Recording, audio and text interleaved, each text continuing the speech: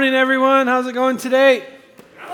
All right, good to see you guys. Your bright, smiling, happy, shining faces.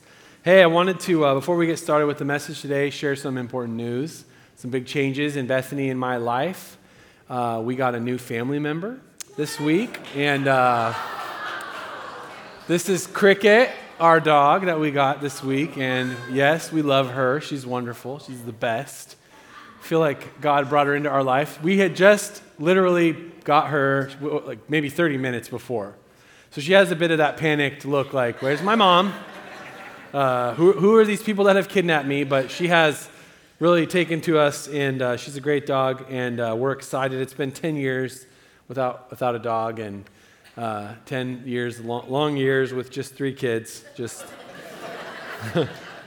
so obviously nothing going on, but we're excited to have Cricket. So just wanted to share that with you guys. Exciting.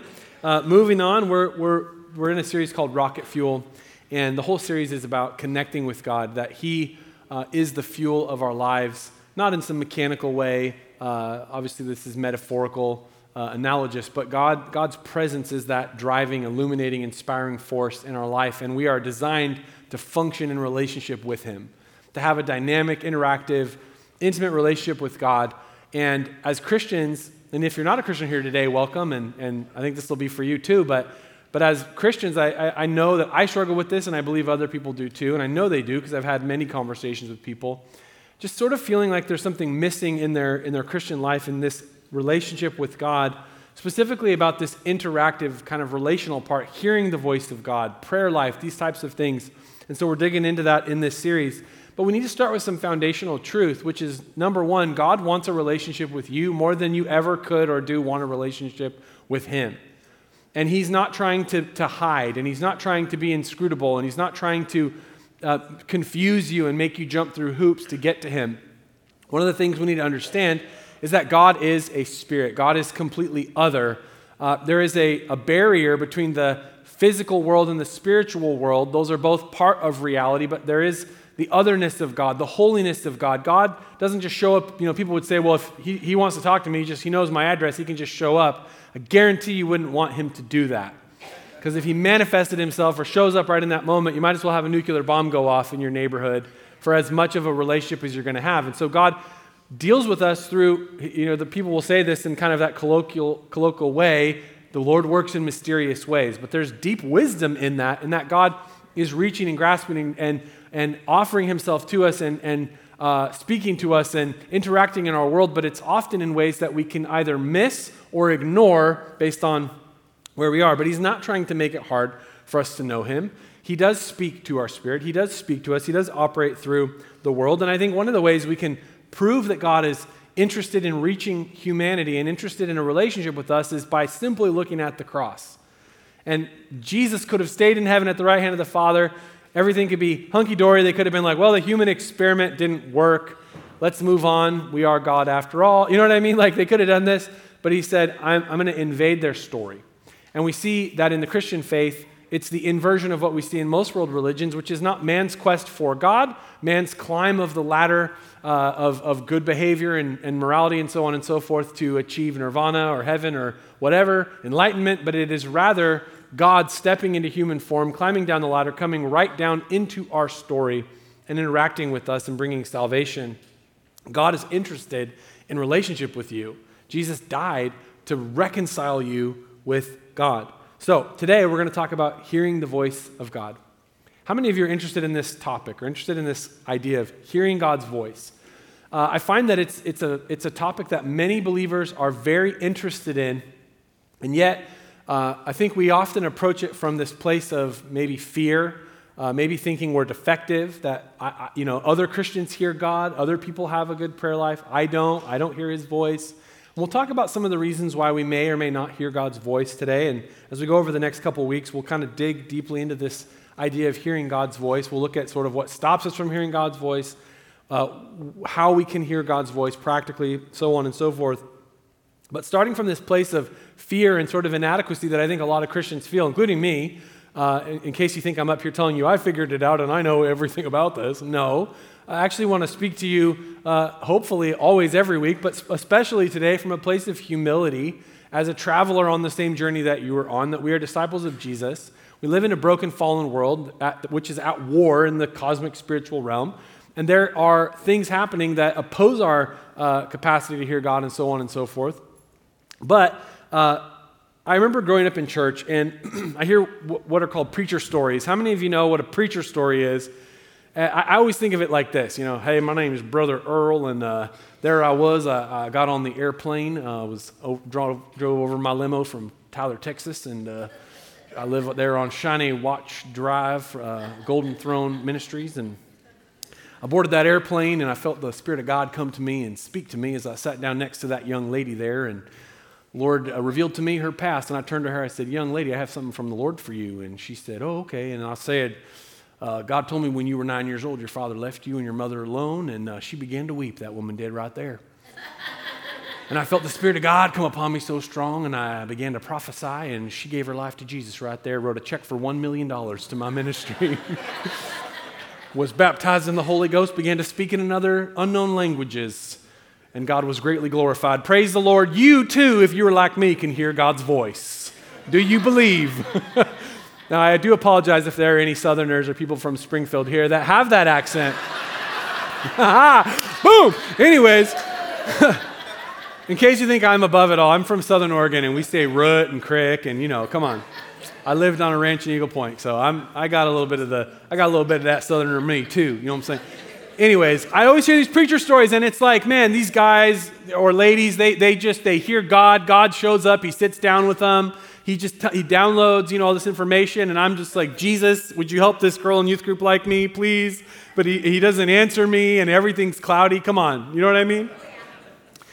The preacher story, I would always think, man, I wish God spoke to me like that. Now, I'm not saying the preachers were not telling the truth. Maybe that is exactly how it happened. I think, though, what was actually taking place was they were making something, trying to make it seem a little bit more clear than maybe the way that actually happened.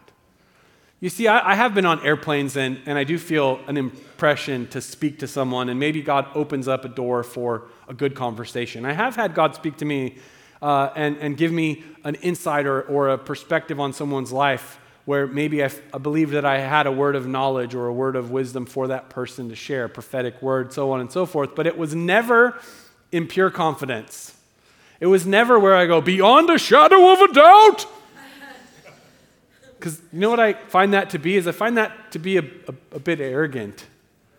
I find it to be some hubris there where we believe that we're 100% dialed into exactly what God is saying. So what I found the actual Christian life to look like is a bunch of humility and a bunch of confidence blended together. There's something beautiful in going, I know God speaks. I know he wants to have a relationship with me. I know he speaks. I know he prophesies. I know he's moving. I know he wants to use me in life, but I also have humility to recognize I'm human. I don't always hear perfectly. I don't always see perfectly. I mean, even the Apostle Paul said we look in a mirror dimly, like we see dimly, like there's a veil over our eyes. We should have some humility about this topic, but that humility also allows us to operate in confidence, knowing our God is interactive. He speaks to us. So I would hear these stories, and I'd say, I wish God would speak to me like that. But as I grew in my faith, and as I grew in my relationship with Jesus, what I realized is, number one, everybody's different in the way that they hear and respond to God and interact with God, because just like every human relationship, there's a dynamic between you and the other person, and God is a person. He's not an it, okay? He's dynamic and relational, and the way that you hear God and the way you speak to God is going to look a little bit like other people, but it might not be exactly like that. In my life, there were two significant times where I can say, man, I really believe in these moments there was a clear, divine, directive voice. Okay, one of them was when I was maybe 11 years old, 10 years old, and this lady had come and preached at our church in Medford there, and her husband was a worship leader. He was playing the piano, and I was really touched in that service. I mean, I just felt God's presence. I go home that night. I remember exactly where I was. I was on the landing. My parents have like a split-level house, and I was in the second area, and I was in the hallway, and I very clearly, almost like an audible voice, heard God say, Jake, I've called you to be a worship leader. And I just knew in that moment, oftentimes when God speaks, it's not just the words, there's insight. There's like a moment that happens right there, and you know more than you should than what the words conveyed, okay? And I saw, in me some gifting, and I saw some direction, and I began to play the piano. I began to sing. Now, when God spoke that word over me, it didn't happen. I didn't turn into Stevie Wonder overnight. Yeah, that's superstition. It didn't happen. I had to practice. I had to dig in. I had to learn how to sing, so on and so forth.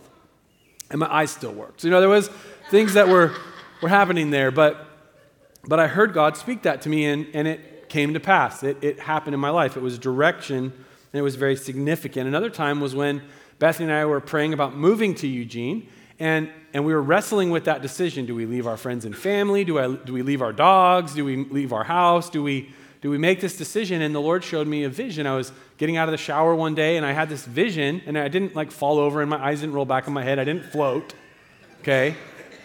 I am very careful when I get out of the shower because I always think, man, if you fall and hit your head, you're done. Anybody else? To me, that's a very sensitive time. I treat it like I'm carrying plutonium or something, Make sure there's a rug, anyways. So I didn't fall over. There was no supernatural moment. But in my head, I saw this picture of a bunch of people coming through these glass doors. And I just knew in that moment, again, it wasn't, God didn't show up and I didn't have a southern accent. It was, I knew if we make this decision, God will use it to help a lot of people.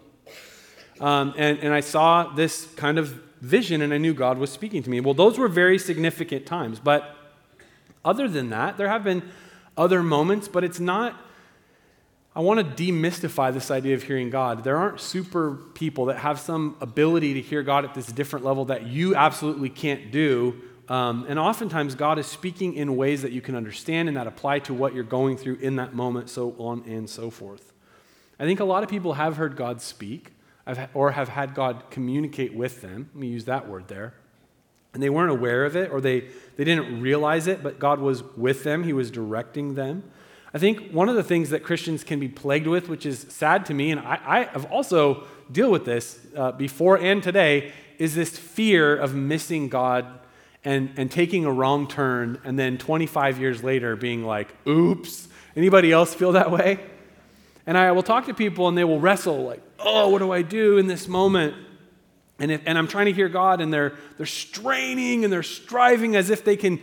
There's something in their brain they need to turn on to tune into the signal of what God's saying. And I don't see the character of God being so capricious and sort of teasing us or leading us along or manipulating us. Well, if you will do such and such a thing, then I would be willing to guide you. I actually believe in the character of God that He loves you, and He's not going to let you drive off a cliff, in the sense that He is speaking clearly when there are things that are in front of you that you should not do. And He's speaking clearly about what you should do. I believe God makes His voice clear to us. And I think the real issue in our hearing God has less to do with the clarity of God's voice or the presence of God's voice, but more so with our desire to do what that voice is telling us, or to obey, or to heed, or so on and so forth. So people do make life-altering, bad, tragic decisions, but not because they simply didn't turn on the God radar and they weren't listening. It's often that they knew exactly what He was saying and chose to do something else, which is an entirely different message and sermon, right? About human will and so on and so forth. I see two aspects to hearing the voice of God that I think are important. And the first one I would say is the most valuable and important, which is that God, His voice and His speaking to us is about relationship with us.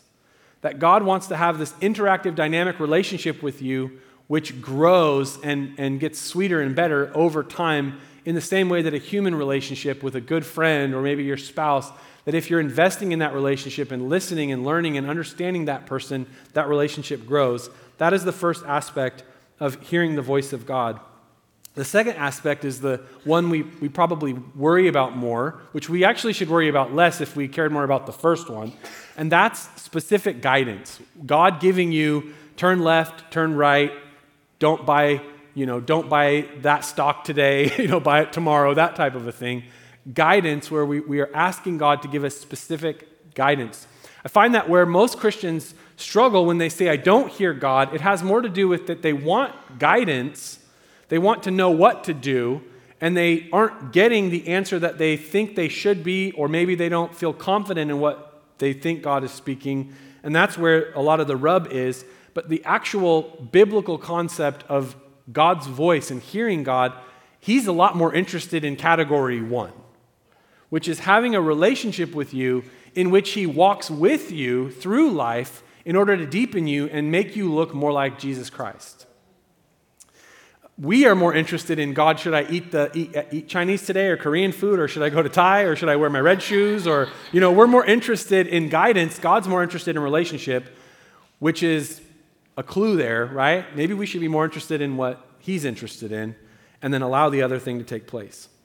But as far as that fear and as far as God's heart, let's lay some foundations here biblically. In 2 Timothy 1:7, it said, "For God has not given us the spirit of fear."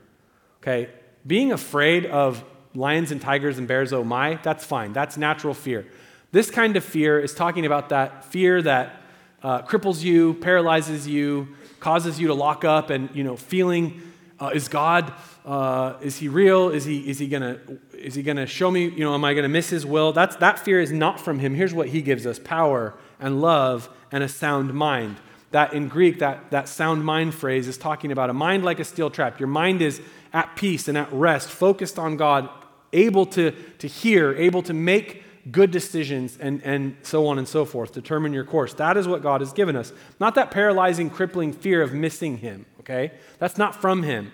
That's coming from us, or it's coming from the enemy, but it's not coming from God. The second verse here, Deuteronomy 31:6, "Be strong and of good courage. Do not fear, nor be afraid of them." This is God's people moving into the promised land, and I believe his heart and his character remains the same today. "Do not fear, nor be afraid of them, for the Lord your God, he is the one who goes with you. He will not leave you nor forsake you." Let's be clear about something. The way that we feel changes on a daily, on an hourly, on a minute basis. How many of you, like me, feel, man, today I don't even know if there is a God. I feel far from God, or I feel that he's far from me, or I just randomly feel that God is mad at me. Anybody else? Like 3 people. Okay. I feel really alone up here. 4. Okay. Yeah, I feel all kinds of things. I feel that when I pray, does he hear me? I have these questions. I have these feelings. Here's the reality. When it comes to knowing God, our feelings don't shift or move his character. The reality that I feel that he's not hearing me doesn't mean he's not. The reality that I might feel in a moment that he's not with me or around me, or I don't sense his presence, or whatever that feels like, doesn't take away the fact of God's character and nature that he goes with us. He will not leave nor forsake. He does not leave nor forsake us. The scripture says that he is a friend that sticks closer than a brother. I have a little brother, and man, he was always sticky physically, but also in his presence. My little brother, Johnny, now he's a scholar, and he's a man of God, and he's handsome, and everybody thinks he's great. And all I remember is peanut butter fingers. Peanut butter fingers all the time. And Lord of the Rings characters always left, and him flooding the bathroom every time he took a shower. He's just, to me, just sticky. And God says, I'm going to be like that little brother. I stick closer than a brother. Hey, I'm still here, Could you leave? Nope, still here. That is the fact, regardless of how I feel. Never leave me, never forsake me. Jesus said in the book of John, "My sheep hear my voice." If you are a sheep, if you belong to Jesus, you have the capacity, the ability, the birthright. You are flocked. You are right? You have the ability to hear the voice of the shepherd, and I know them. Isn't it more important that Jesus knows you than that you think, oh, I really know him? No, I'm happy that my salvation and my guidance and my provision relies on the faithfulness and the character of the one who knows me, regardless of the fickleness of my feelings day by day, or my capacity to, gussy up some sort of strong faith or belief. No, I hear his voice, he knows me, and they follow me. See, hearing God is not just about you heard, and now you get to do what you want to do. Hearing God is intimately connected and entwined. I would say it's completely woven together with obedience and walking with the Lord, which is why God is much more interested in a relationship with you based in friendship, intimacy, family, and obedience than he is in giving you the right answer to the test you're taking that you think you're taking in life. Amen?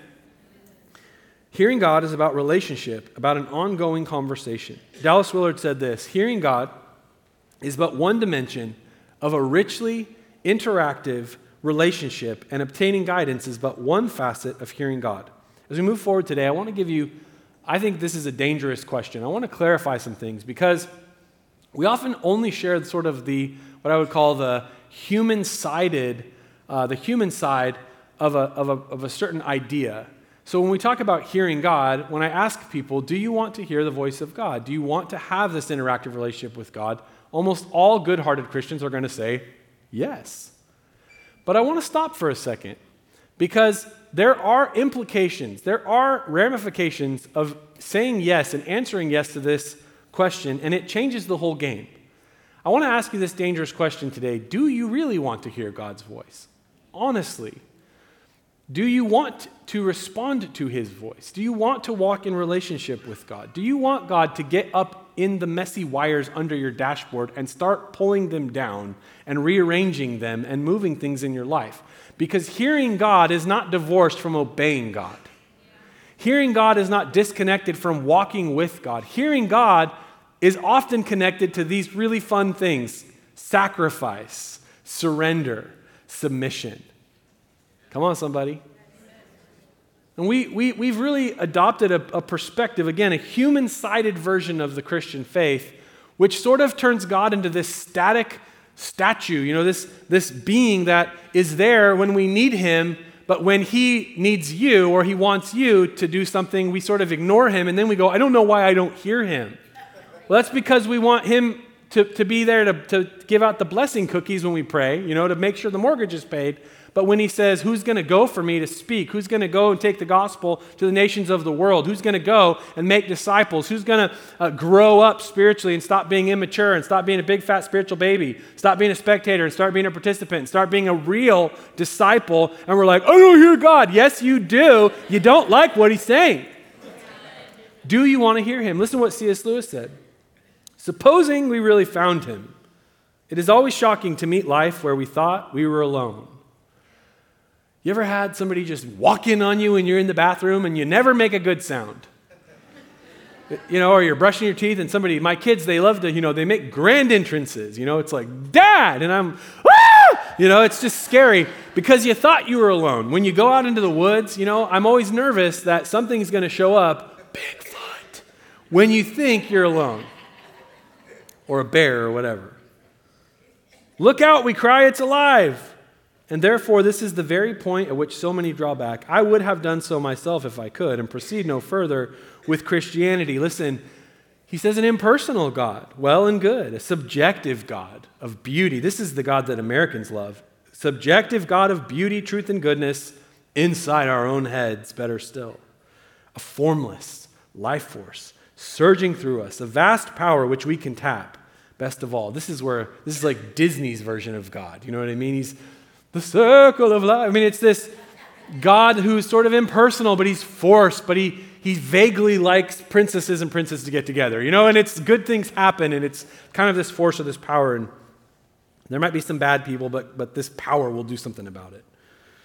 He goes on, but God himself, alive, pulling at the other end of the cord, perhaps approaching at an infinite speed, the hunter, king, husband, that is quite another matter. There comes a moment when the children who have been playing at burglars hush suddenly. Was that a real footstep in the hall? There comes a moment when people who have been dabbling in religion, man's search for God, suddenly draw back. Supposing we really found him, we never meant it to come to that. Worse still, supposing he has found us. Christian faith is in a God who is not the God in storybooks or a statue, but a rich, interactive, dynamic, moving, personal God. A book that radically changed my life, really even changed the course of my life, was the book He Is There and He Is Not Silent by Francis Schaeffer. because it opened my eyes to the reality that God not only exists, the demons know God exists. They believe. It says the scriptures say they believe and they tremble. They know that he's there, but that's not the whole story. The story of the God of the Bible is not just that he is there, sort of this grand cosmic watchmaker that wound it up and lets the universe run its course, but he's not silent. He's speaking. He's interactive. He has requirements and demands and laws, and he wants to know me, but he doesn't want to just leave me as I am. He takes me as I am, but he wants to change me to be who he made me to be, and he wants me to look more like Jesus. And so knowing this God is very different. Like C.S. Lewis uses that beautiful imagery of that hunter approaching at infinite speed, that king, that husband. There are things that are going to change. So why don't we hear God? Let me just quickly go through a few reasons. And this is probably all the negative side, okay? And next week we'll get to the positive stuff, all right? But I'm having a good time. Hopefully you are. Number one, why don't we hear God? What are the things that stop us? What are the things in life that sort of get in the way? Number one, he already spoke. This is an interesting one because many times we have questions and we're saying, well, I don't hear the voice of God, but the question has already been answered in the Bible. See, as Christians, we believe that the Bible is God's word delivered and spoken by inspiration of the Holy Spirit, right? All 66 books, and it's final and it's there, but it's not just a dead book, it's alive, and he speaks to us through the Bible. So the Bible has sort of two things to it. One, it's never changing, so whenever I'm changing, it's not. So when I maybe feel the mood of society has shifted in regards to a particular moral or ethical issue, I go back to the scripture and it is unchanging, and I can reorient and recalibrate my ethical and philosophical and moral compass along to what God is saying.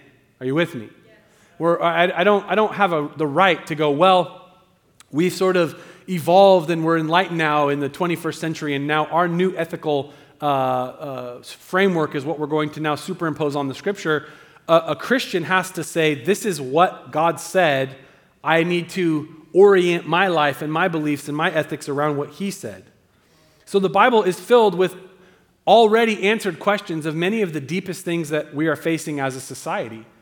And I'm not going to go deeply into it, but we as a society have many questions that are presented as being very difficult that are not difficult. They were already answered in the scripture. And when we go back to the Bible, we go, well, this makes me uncomfortable because society accepts said behavior, but God's word doesn't. He has not allowed this to be here. So as a Christian, I have to go, well, do I go with culture or do I go with scripture?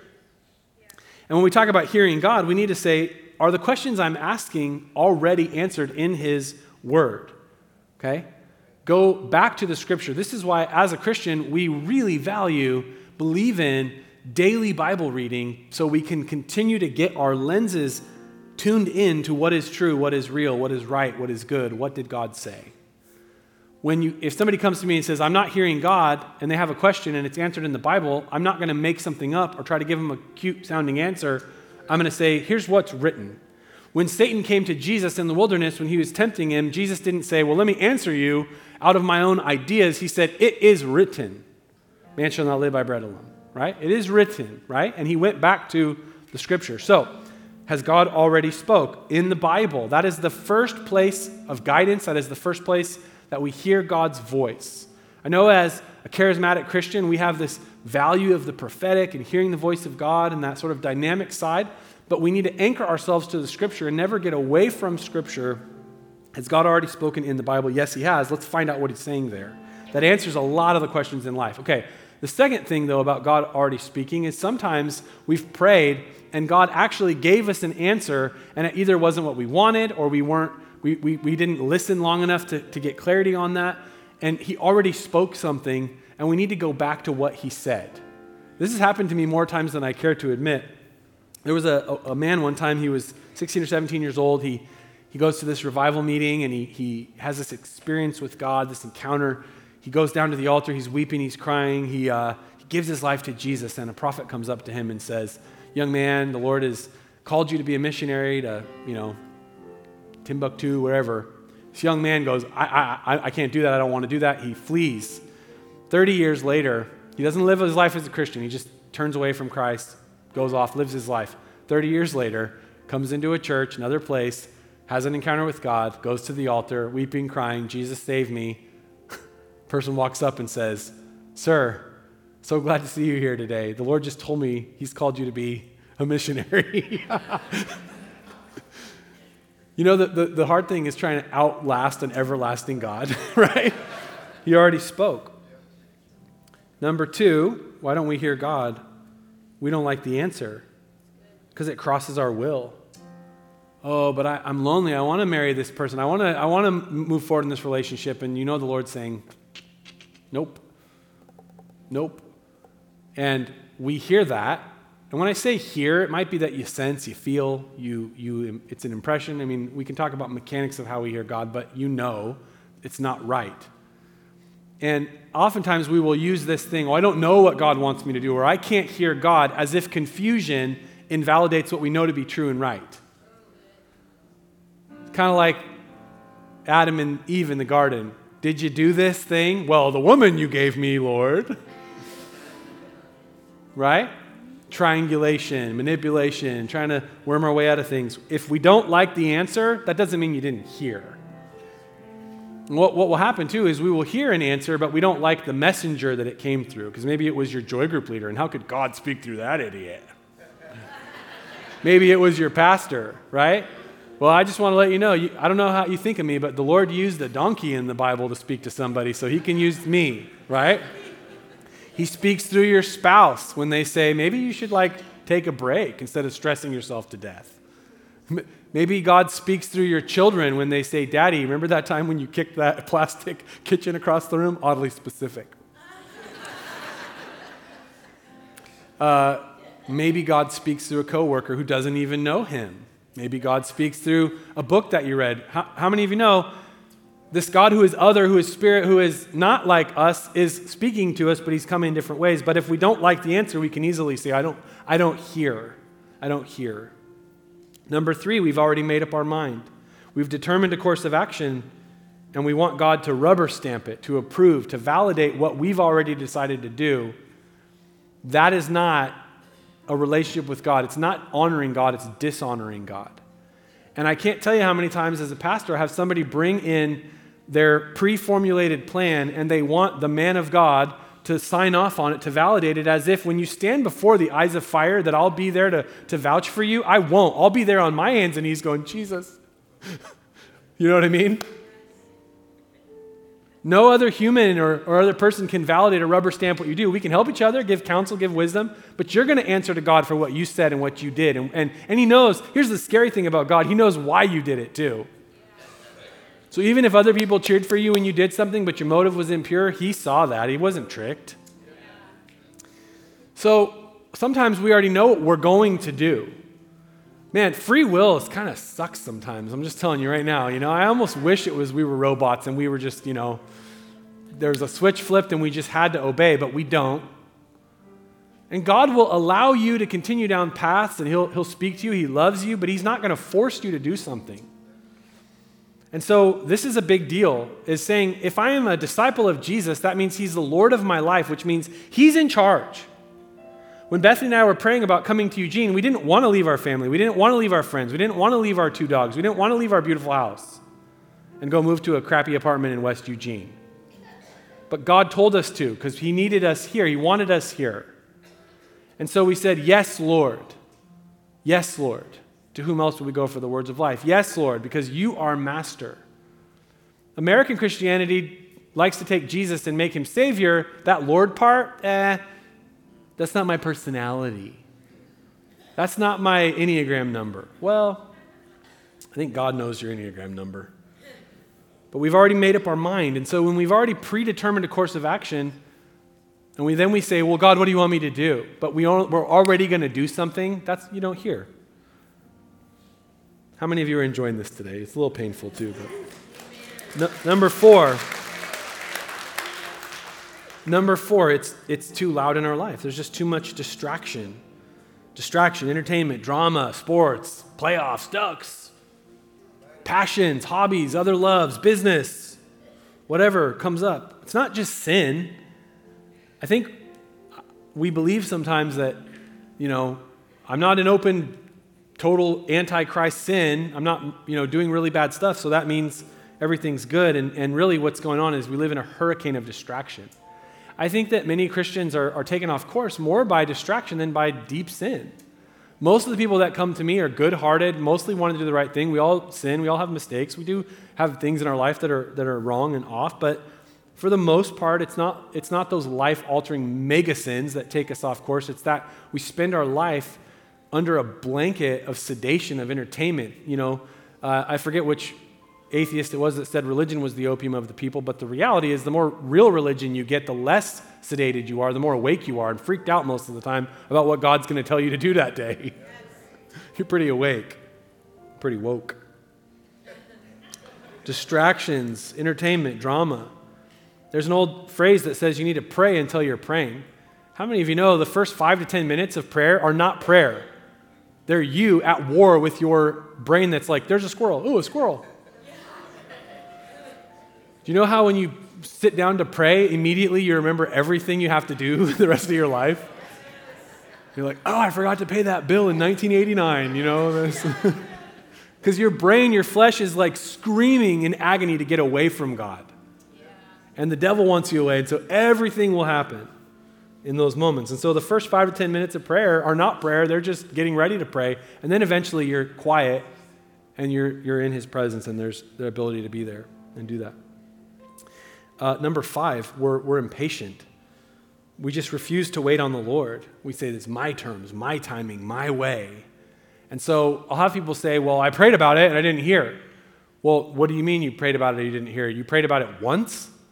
Don't you remember when Jesus told you how to pray? Jesus himself said, you just keep knocking until you get an answer. So this concept of waiting on the Lord, it means waiting, being patient. I've heard people talk about praying for things for years. And I don't like that because I'm impatient. I want instant answers. I want God to be Burger King. I have it my way, my timing.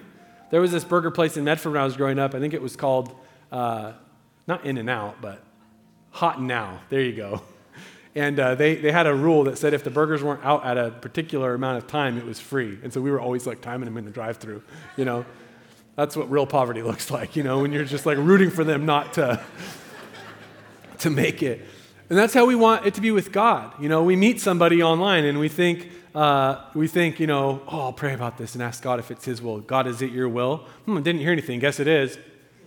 That's not waiting on the Lord. And what is it doing? It's really spitting in the face of that relationship you have. I used to do this to Bethany. We'd have a fight, argue, and I'd be like, okay, well, I'm sorry. And then I was like, you're better now, right? Everything's good. And I need a little time. And what?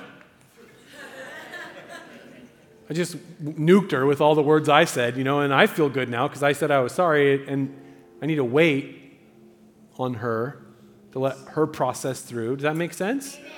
So why do we treat God worse than we would treat another human? So we're impatient. Number 6, we've grieved the Holy Spirit and need to repent. Is this one of them churches where they talk about sin? It is. Here's the reason. Because we're called Joy, and this is a really joy-filled church, and that's because there's a lot of righteous people here.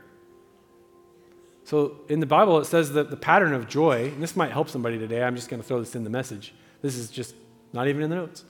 It says the kingdom of God is not about eating and drinking. It's righteousness, peace, joy in the Holy Ghost. You know why you have no joy? Because you have no peace or righteousness. Righteousness creates peace. Righteous people create righteous environments and where things are right with people and with God. That creates peace, and in peace, joy can flourish.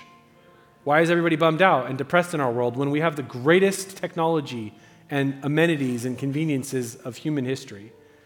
Hot water that comes out of pipes in your house is what kings and emperors would long for in the past. And everybody's bummed out and on every medication under the sun. Why? Because they don't have peace. Their internal life is a big fat hurricane of mess because there's no righteousness in our own lives and in society.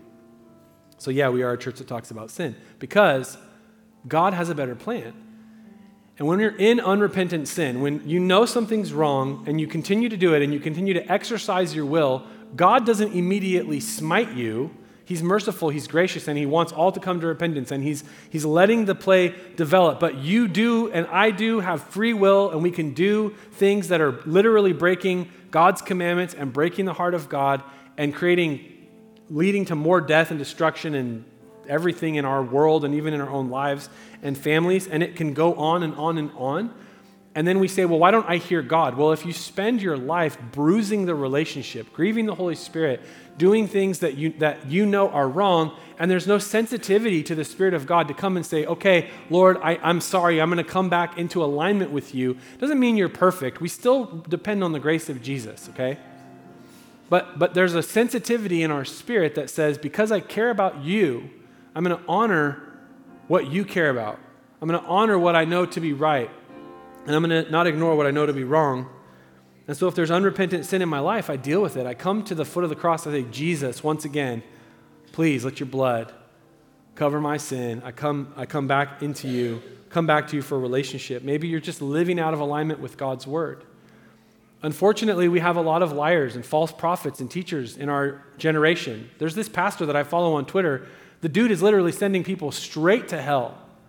And it grieves my spirit because I say, Jesus, you told us about this. You said in the last days there would be people that would tickle itching ears. And they would tell people, oh, you don't have to believe the Bible to be a Christian. You don't have to go to church to be a Christian. You don't have to agree with biblical morality. And they take all of it away until what you have left just really looks like modern secularism with a cross slapped on like some cheap piece of junk label. And it's not biblical Christianity. It's not authentic. And it grieves me that even a preacher who is supposed to be a man of God, who will answer to God for that one day, by the way, is giving people lies. And I won't lie to you. I might say stuff stupid. I'll definitely preach too long like I am right now. Right? And I might be way too aggressive. And you might not like my style points. And that's fine. That's fair. But I will not lie to you. There is something about being in alignment with God's word and having a sensitivity towards sin that says I'm part of the family. It's like in a marriage, there's sensitivity about how are we interacting with members of the opposite sex. Because you're so legalistic? No, because I love my wife. Legalism and freedom look a lot alike. The difference is in the motive. Which is why a man of God is going to act different than a man who's not of God. Come on, a woman of God is going to act different. They look different than the world. Amen. So we say, well, we're talking about hearing God. Yes, we are.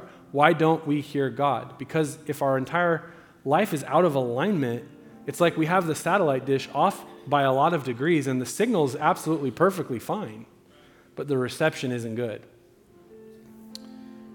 And usually we actually do hear God and we know we need to repent, right? So it's easier to say I don't hear rather than I need to change. I need to respond and deal with these things in my life. Number 7, we've put other voices first. So experts or wise people or good people or friends or family, they become our first response and prayer is our last resort. And so we dishonor God in our priority of where he stands. And this is easy to do, even in good-hearted. I mean, I have the most amazing people in my life. Do you guys know I work like 20 feet away from Mark Harpam? So I could just walk right over and be like, hey, Mark, what do you think about this? He's incredibly wise. I'm married to Bethany. Bethany is one of the wisest people. She gives great advice. And I asked Bethany, what do you think we should do? The other day we were talking about something and I was worried about something and she gave this answer and it was like cold water. And I don't mean that in a negative way. It was like so clear, so fresh, so exactly right. And I was amazed at how wise my wife is. And my dad is really wise. I mean, you have to get through all the stories that he's told 7 times, but once you get through, there's so many incredible people around, but you know what? None of those people are God, my Father. Come on.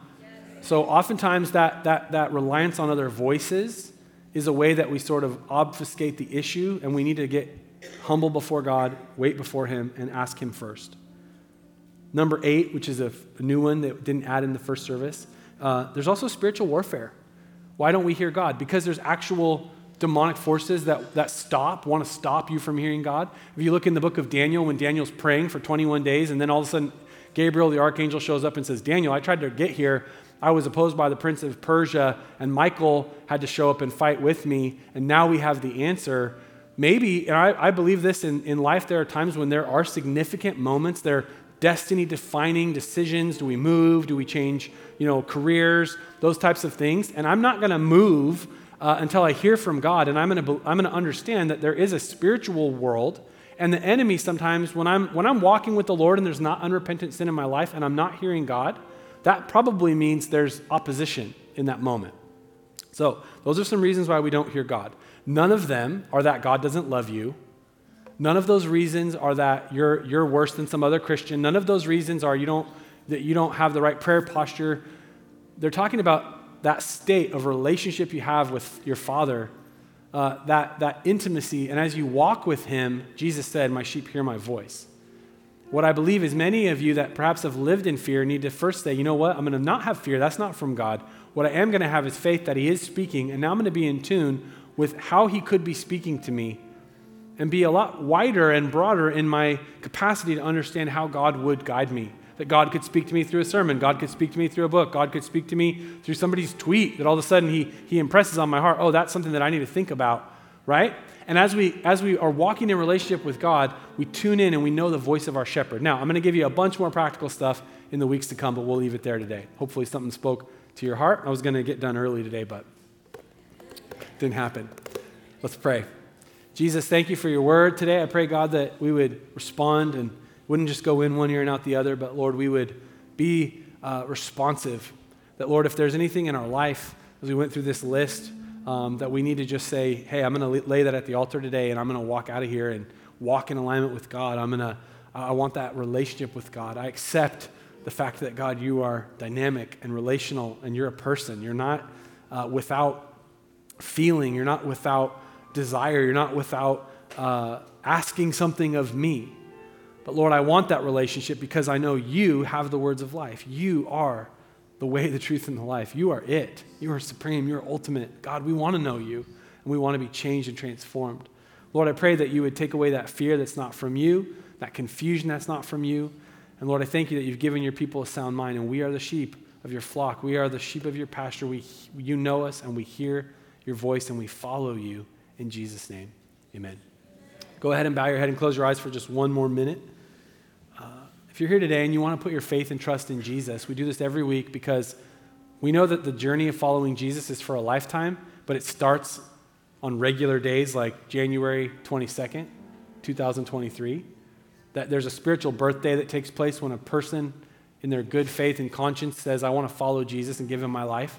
So I just want to give you an opportunity today. If that's you, just raise your hand. Just lift it up high. Pastor Jake, I want to put my faith and trust in Jesus. Thank you. That's awesome. Thank you. That's awesome. Thank you. Thank you. Awesome. So many people raising their hand. Thank you. That's awesome. Awesome. Anybody else? Anybody else? We're not going to call you out and embarrass you. Thank you so much. We're just going to pray with you today, and then we'll explain how you can take some next steps if you want to. All right. Pray this prayer with me. Let's all pray it together. Dear Jesus, thank you for saving me. Thank you for making me right with God by paying for my sin at the cross. You gave your life for me, and I give my life to you. I receive you as my Lord and Savior. I put my trust and faith in you and in you alone. I give you my life today. In Jesus' name, amen.